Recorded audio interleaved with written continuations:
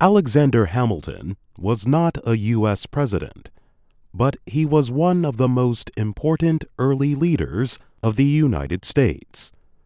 He fought in the Revolutionary War, wrote powerful arguments to persuade the states to accept the Constitution, and helped create the country's national banking and economic system.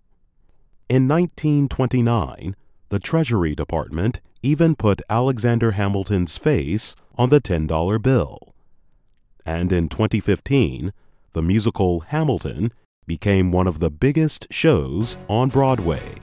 How does a bastard, orphan, son of a whore and a Scotsman, dropped in the middle of a forgotten spot in the Caribbean, by providence impoverished and squalor, grow up to be a hero and a scholar?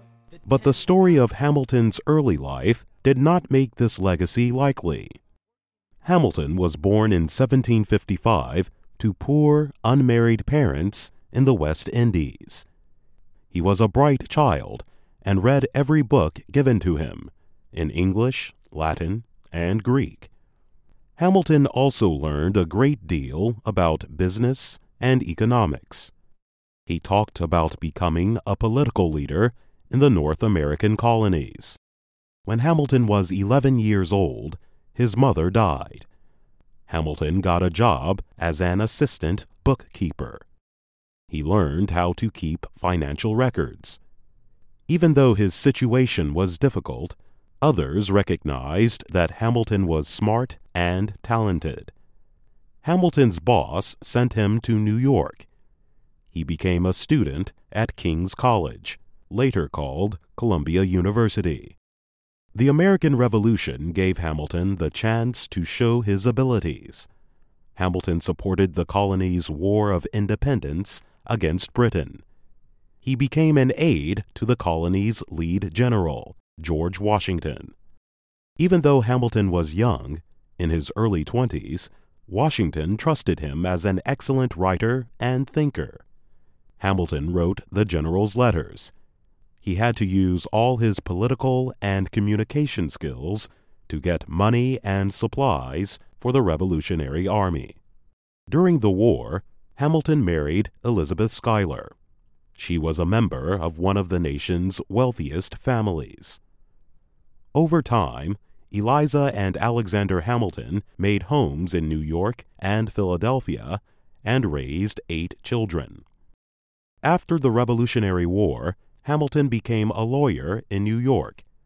He used the power of his pen again, this time to defend the U.S. Constitution. Hamilton was one of the authors of the Federalist Papers. The series of newspaper articles urged the newly independent states to adopt the Constitution and create a strong central government. After the states agreed to ratify the Constitution, George Washington became the country's first president. He asked Hamilton to be the first Secretary of the Treasury. The role of Secretary of the Treasury was critical in the early days of the new nation. America's most urgent problem was figuring out ways to pay its debts. The country had borrowed or promised a lot of money during the Revolutionary War. Hamilton proposed a national bank. Congress approved the idea in 1791. The bank had $10 million in capital. It could lend the government money and pay off state debts. Hamilton's system also created a federal system to collect taxes. But not everyone accepted Hamilton's views. Many of President Washington's advisers, called his cabinet, opposed Hamilton. Opponents expressed many objections to Hamilton's Bank of the United States. Generally, members of Congress from the northern states supported the idea, while those from southern states opposed it. Another political leader, Thomas Jefferson, said the bank exceeded the powers of the Constitution. Hamilton defended the bank. He argued for a broad interpretation of the Constitution. He thought it permitted the federal government to do what it needed to do to strengthen the country's economic system. Hamilton largely won his political arguments. He became the leader of the nation's first political party, called the Federalist Party. The Federalists, located mainly in the commercial Northeast, supported a strong national government. They laid the foundation of a national economy, created a national judicial system, and set up principles of foreign policy. But while Hamilton's public life was succeeding, his private life was running into trouble. Hamilton confessed to having an affair, to not being faithful to his wife. His oldest son fought a duel to defend Alexander Hamilton's honor and was killed. Hamilton eventually resigned from George Washington's administration, and he publicly disagreed with other politicians, including the new president, John Adams, and a man named Aaron Burr. Many who disagreed with Hamilton united in an opposition party called the Republicans, or sometimes the Democratic Republicans. Thomas Jefferson was their leader. Even though Hamilton and Jefferson disagreed about most things, in the presidential election of 1800, Hamilton supported Thomas Jefferson over the other leading candidate, Aaron Burr.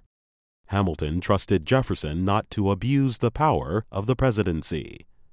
But Aaron Burr was angry that Hamilton had cost him the election.